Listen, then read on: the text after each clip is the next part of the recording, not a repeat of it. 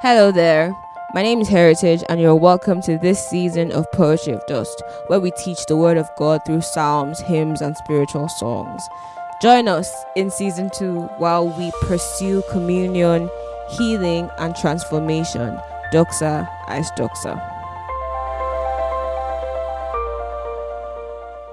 One thing I ask from the Lord, this only do I seek, that I may dwell in the house of the Lord all the days of my life, to gaze on the beauty of the Lord and to seek him in his temple.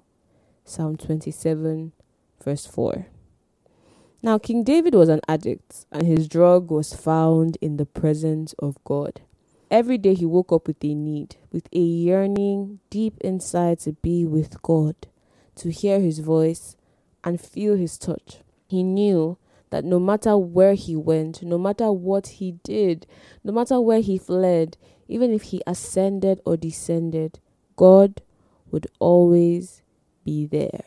He found inexplicable peace and purpose in God, like the way one draws near to a bonfire when trying to escape the cold. That was the way David approached his God. He was aware of his omnipresent nature. And if there's anything I've learned in this life, is that you can never truly run away from God's presence. God is everywhere, but he is not in everything. However, how often do we take advantage of his presence? Do we really utilize this privilege that we have of being able to go to him and fellowship whenever we want? To speak to him the way one speaks to a friend, to a lover, to feel the sweetness of him, feel his touch, and have our hearts burn the moments we hear him speak. As a child of God, one thing I have come to treasure are the intimate moments I spend with God in my secret place. There really is nothing like the love you feel when you are in his presence, and there is nowhere else that I'd rather be. I am God's temple. He lives in me. And so that means that whenever I reach for him, he is there. I'm sure a part of you is wondering, what really is so special about being in God's presence? Well, let me explain as God enables me. Picture this. The presence of God is the great distinguisher. Just think about it. Whenever you hang out with a friend and you get really close and personal with them, eventually some of their habits begin to rub off on you. It gets to a point that people start to ask you, who have you been with? Something about you has changed. Now, in the physical sense, it could be in a good or a bad way.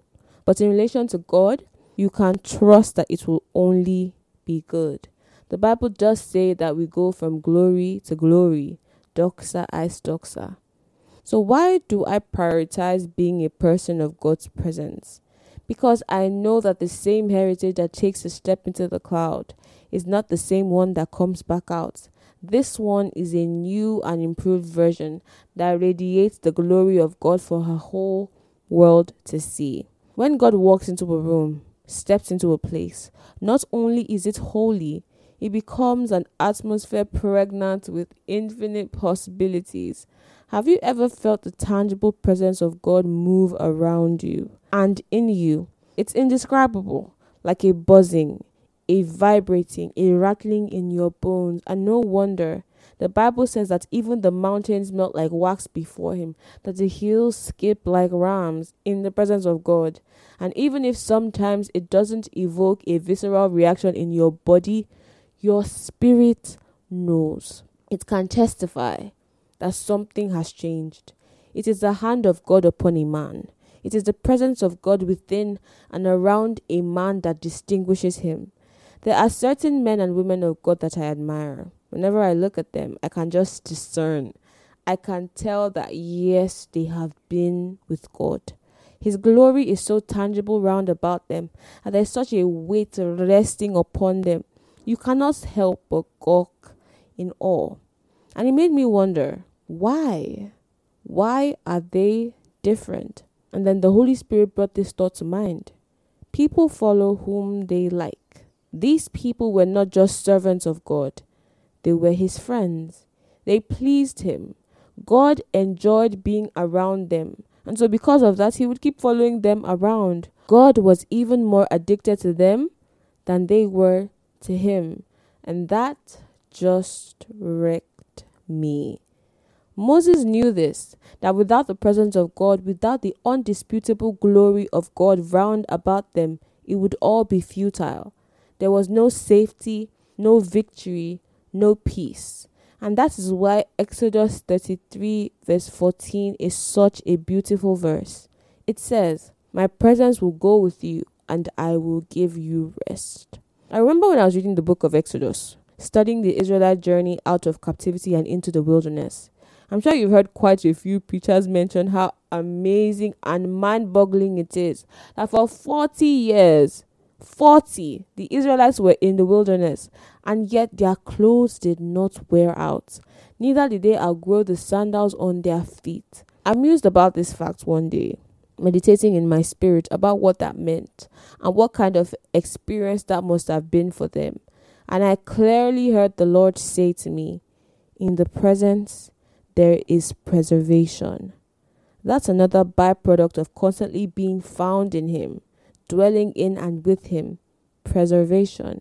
It doesn't matter how long, it doesn't matter the forces of the elements. Inside God, you are preserved. The Bible says that Moses went up to the mountain for 40 days and nights and ate nothing. You know why he didn't die? You know why when he came down, the Israelites couldn't bear to look at him? He had been in the presence of God, which had not only kept him, but transformed him. As believers, as God's children, we cannot bear to be apart from God. No wonder the psalmist said in the first 2 verses of Psalm 16, "Preserve me, O God, for in you I put my trust. O my soul, you have said to the Lord, you are my Lord. My goodness is nothing apart from you. Apart from you, O Lord, I have no good thing." He knew that the goodness of his life could not be separated from God. He knew that the only one worthy of his trust, the only one capable of preserving his soul, his throne, his destiny, was God. I believe that was David's secret. Intimacy with God. The more he stayed with him, the more he knew him. And the more he knew him, the more he loved him. And that love translated into love for himself and then to the people that he had called him to lead. Now, because he understood the enormity of that call, he kept going back.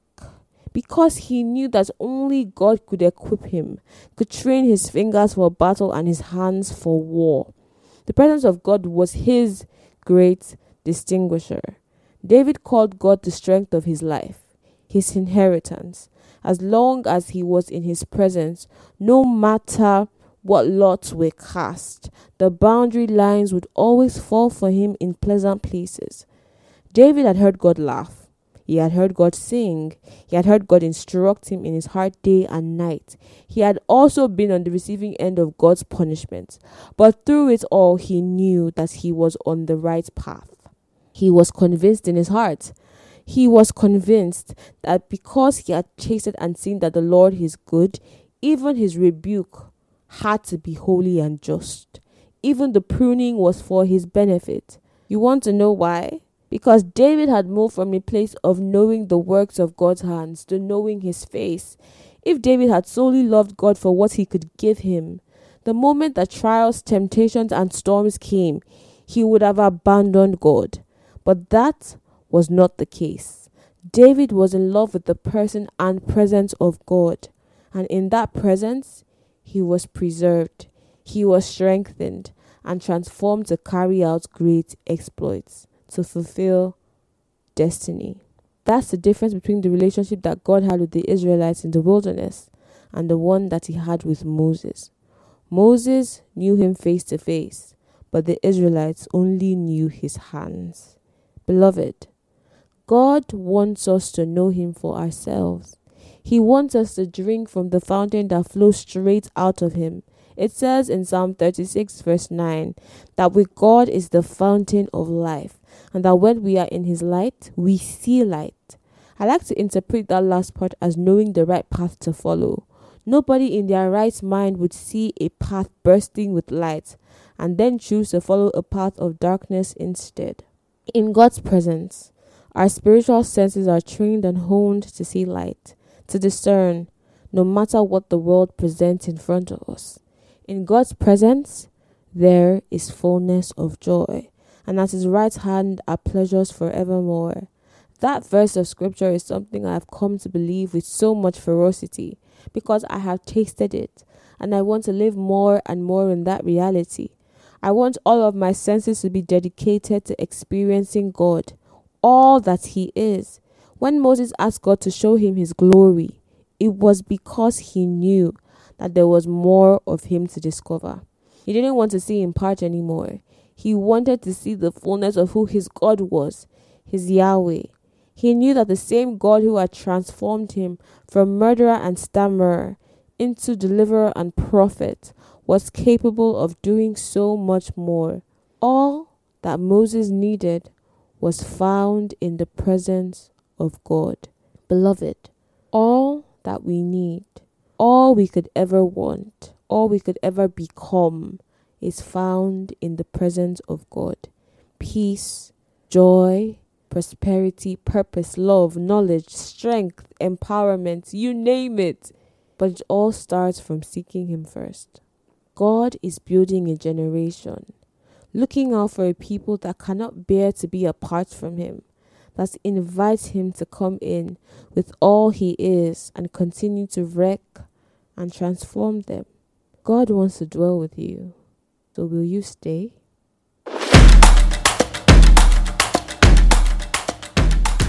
Thank you so much for listening to this week's episode. Let the word of God dwell richly within you as you listen to this week's playlist. We know that you will be blessed.